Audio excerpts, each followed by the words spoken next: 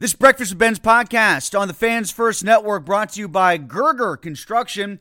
It's not too soon to start planning your dream deck. They build decks year-round, and they're booking into spring and summer 2024. Gerger Construction is a small burg business specializing in decks, pergolas, railings, and fencing. Fully insured, licensed, and now offering financing options. Go to GergerConstruction.com to get your free project estimate or to schedule your deck safety inspection today.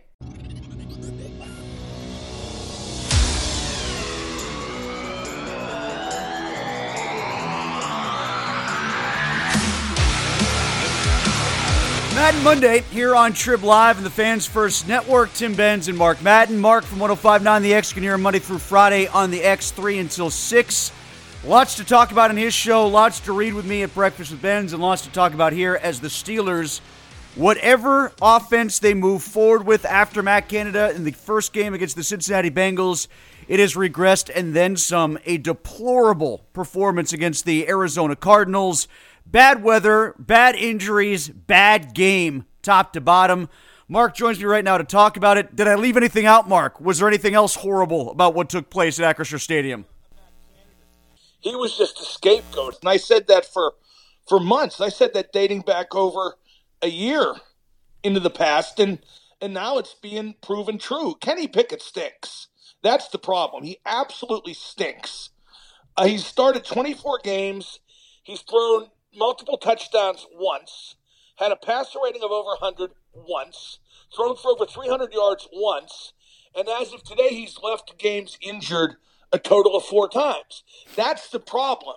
They drafted a bum in the first round as a quarterback, and no one wants to accept that. And it's like amusing when Trubisky comes in, how everybody cringes in fear.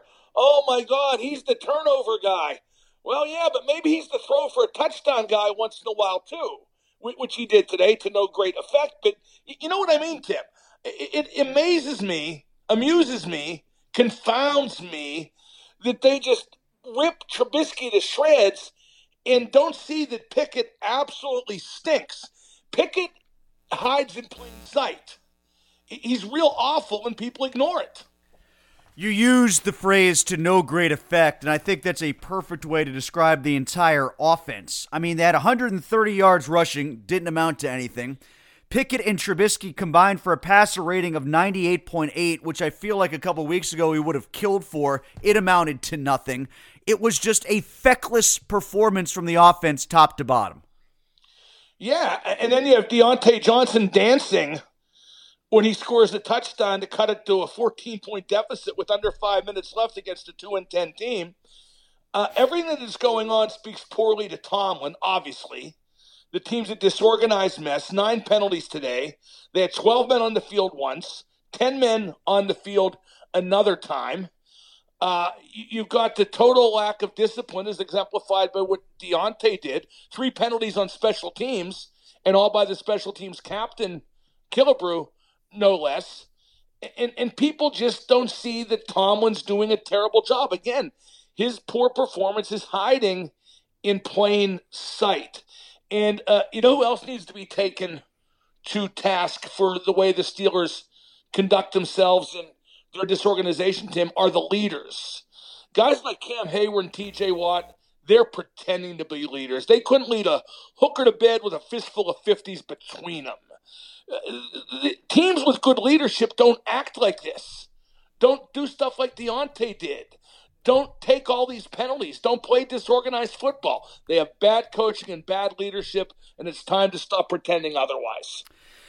The thing about Tomlin and this most recent and most obvious awful performance against a bad team, you know, for a while it looked like they had gotten away from that. They had 7 chances to lose to bad teams after the bye last year. They won them all.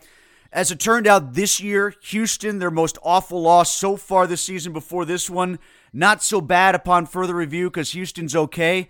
But even Jaylen Warren admitted, I guess just taking them lightly, lighter than we should have. Minkah Fitzpatrick admitting afterwards we didn't give the tight end the proper respect that he deserved. They're even admitting it now, Mark. They never even used to admit it before. Now they're admitting it when it comes to these bad losses. Yeah, but they still don't do anything to fix it, do they? They're the worst kind of bad team. They're a bad team that thinks they're a good team. They don't have an underdog's perspective. They don't scrap and claw as a result. They just suck. There's nothing about the Steelers to like, Tim. Am I wrong? Is there anything about the Steelers to like or even respect? I don't think so. I kept trying to talk myself into thinking they were going to avoid another one of those bad losses because of what you just said. They're not good enough.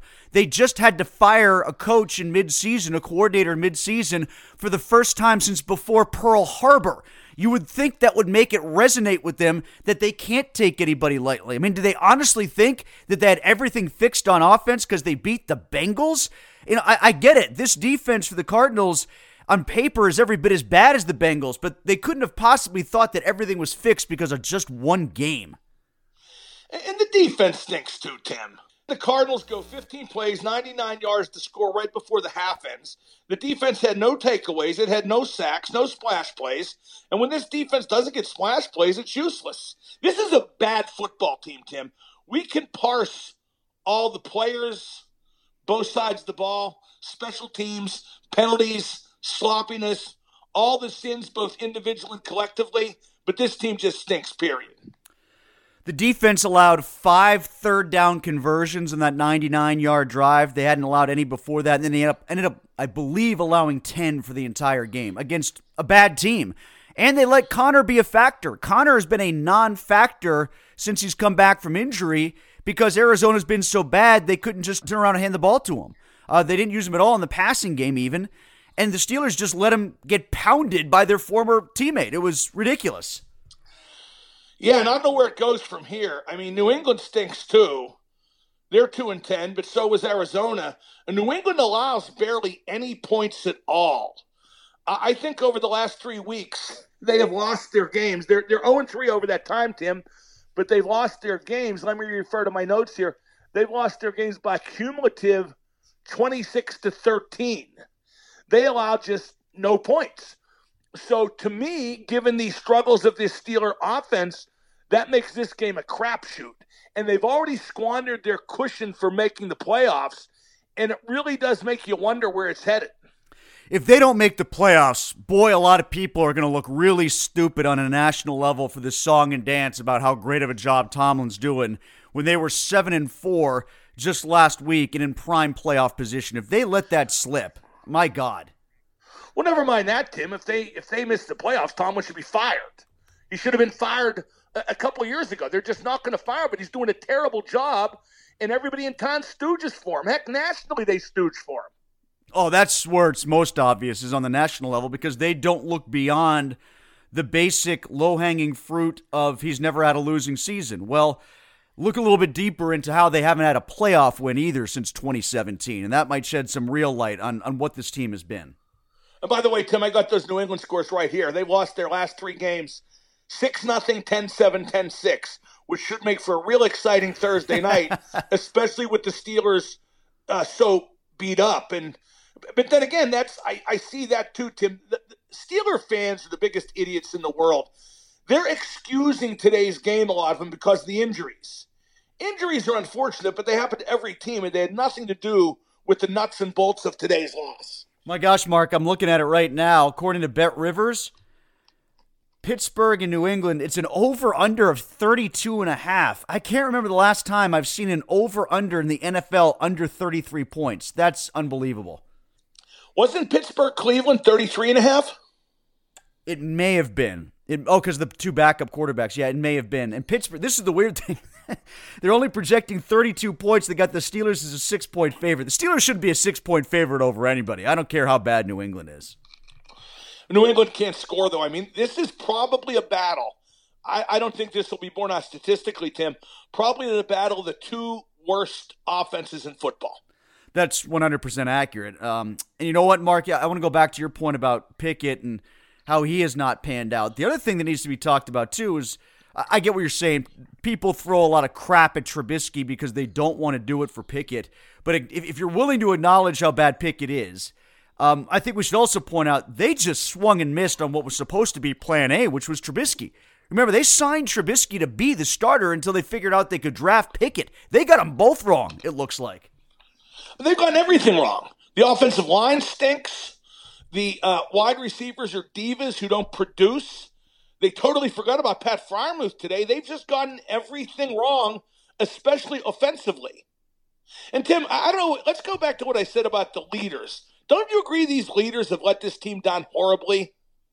It certainly hasn't translated any results. I mean, like, there's been multiple times where there's been pull yourself up by the bootstraps moments over the last 6 years, and we harken back with great fondness to former leaders like Polamalu and Ferrier and all those guys. Well, these leaders haven't been them, not by a long shot. Well, Ferrier and Polamalu and Faneca and them, the leaders that Cowher left for Tomlin, they made Tomlin a good coach.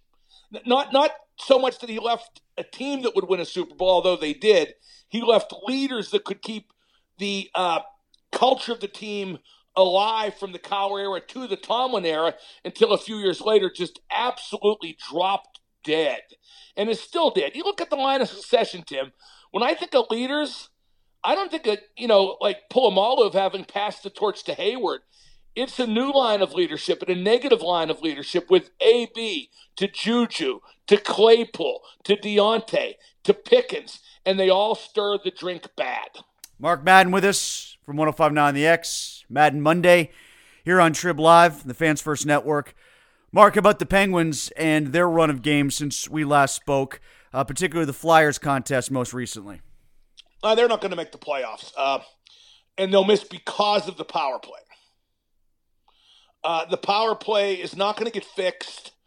They are not doing what needs to be done, which is put Sid on the right circle. They are not simplifying it, and they are putting Gino's feelings, because he's the only guy who'll get boo-boo face if he doesn't play where he wants to on the power play, and they're just going to let him stay there forever where Sid should be until it just even falls apart more than it has, if that's possible. I mean, 0 for 4 against Philadelphia, and you're losing the shootout. That's pretty easy to draw conclusions, isn't it? I'm with you on the power play. I mean, I think the only area where you and I might differ on the power play is I'm not as concerned about the right circle thing as I am the complete lack of net front presence. Yeah, that's a huge problem too, no question. But the right circle thing, like, there's no obvious candidate to go in front of the net. Mm-hmm. Sid's the obvious candidate to be in the right circle. I like your Anderson idea from Montreal, though. Right, but we can't trade anybody from the gang, Tim. We can't let Rusty go. We love Rusty. Yay, Rusty. And Jake plays so good with Sid. Gotta keep Jake. And they're not even the core, technically. I thought the core was supposed to be about just Malkin, Crosby, and Letang. Should have traded Malkin in 18, Tim. Said it then. It's been proven right. Mark, do you share any... I know college football is not your thing. You would all put off by them leaving Florida State out and going with the 4 that they did. Well, I'm not put off because I don't care. Mm-hmm. I don't watch it. But you know why I don't watch it? Because stuff like this? Yeah. I mean, like, they left an undefeated champion of a Power 5 conference out. How do you possibly justify that? And this stuff with, their quarterback got hurt, right, because it's not a team game. The way they're set up allows them to finagle on behalf of superior brands like Alabama and the SEC, and that's exactly what they did here. Yeah, it's branding about the SEC more than it is the ACC, and I know they have a conference call and all this, but what are you going to do? I mean, like, this is exactly where the sport is going, which is why it's beyond fixable at this point until the whole thing gets blown up and becomes a different format. Well, even when they do the 12-team format, Tim, they're going to allow do-overs. It'll just be a less ostentatious way of getting in the brand names. Before we go, Mark, how was Kiss? Very good, Tim, both nights. They definitely picked their game up on their way out the exit. The last couple times I saw them, which was in Pittsburgh. Boy, that's a while ago now. Youngstown a while ago. I've seen them a number of times on this quote-unquote farewell tour. But this is the best I've seen them in quite some time. There's some things I wish they would have done. Like, I wish they would have brought Ace and Peter back for even one song. Like, Peter to sing Beth, Ace to sing Shock Me. But I also understand they didn't want to detract from Eric Singer and Tommy Thayer and the role they've played since replacing Peter Chris Nace Fraley. The night was mostly about, Gene Simmons and Paul Stanley, and I can't criticize that either. I'm just nitpicking for stuff I wish they would have done. As always, I would change the set list a little bit, but the stage show, the confetti, the pyro, the Paul Stanley coming into the crowd. Tim, I got to credit Madison Square Garden too, because my seat for last night, I get to my seat, right? It's end row. I'm sitting next to a couple with 2 toddlers. 4 people, including the toddlers, in 2 seats. And I sit down, I swear to God, Tim, the one kid's already crawling into my lap. Oh no. And I look at the mother and I say, say, what the, you know what I mean? And she acts like it's my fault. Okay? So I went to MSG customer service because there was still some time before the show. And Tim, you know where they put me? They put me in a luxury suite. You're kidding, really? No, they totally understood where I was coming from, and it was an expensive ticket. They all were for the final night, so I give MSG credit. I've always been a big fan of the world's greatest arena, and they definitely came through for me. My 4-night residency resulted in a Rangers win, a Knicks win, 2 great Kiss shows. I went to see Monty Python's Spamalot, my first Broadway show ever. 2 Liverpool wins at Carragher's, New York City, this great Liverpool bar. So yeah, that was a hell of a game for Liverpool, wasn't it? Yeah, 2 late goals to overcome a 3-2 deficit. It makes me realize, Tim, why I want to quit so badly. Hey, I've never seen a concert at MSG, so take me through how they lay it out as opposed to the basketball court. Oh, it's just like any hockey or basketball arena with concerts. So they plop it right in the middle, then they don't kind of push it back in one end zone of the hockey rink. No, right? it is in one end zone. Oh, it is? You're talking about in the round. I've seen very few concerts in the round. That is kind of a special occasion type thing. No, Kiss had the stage at one end, as was typically. You know what is great too? They do all I don't know if this is good or bad, but it's Kiss who were very delightfully schlocky. Mm-hmm. So I get it. Like Paul Stanley's stage rap was exactly the same from night 1 to night 2, which means it's exactly the same the whole tour. He didn't change it at all for the last shows ever, right? Yeah. Like, we couldn't have done this without all of you. But it's still great. I mean, Gene spits blood, he spits fire. Eric Singer pretends to play piano when he sings Beth, which is Peter Criss's song. Like, you can always tell, Tim, when a guy is pretending to play the piano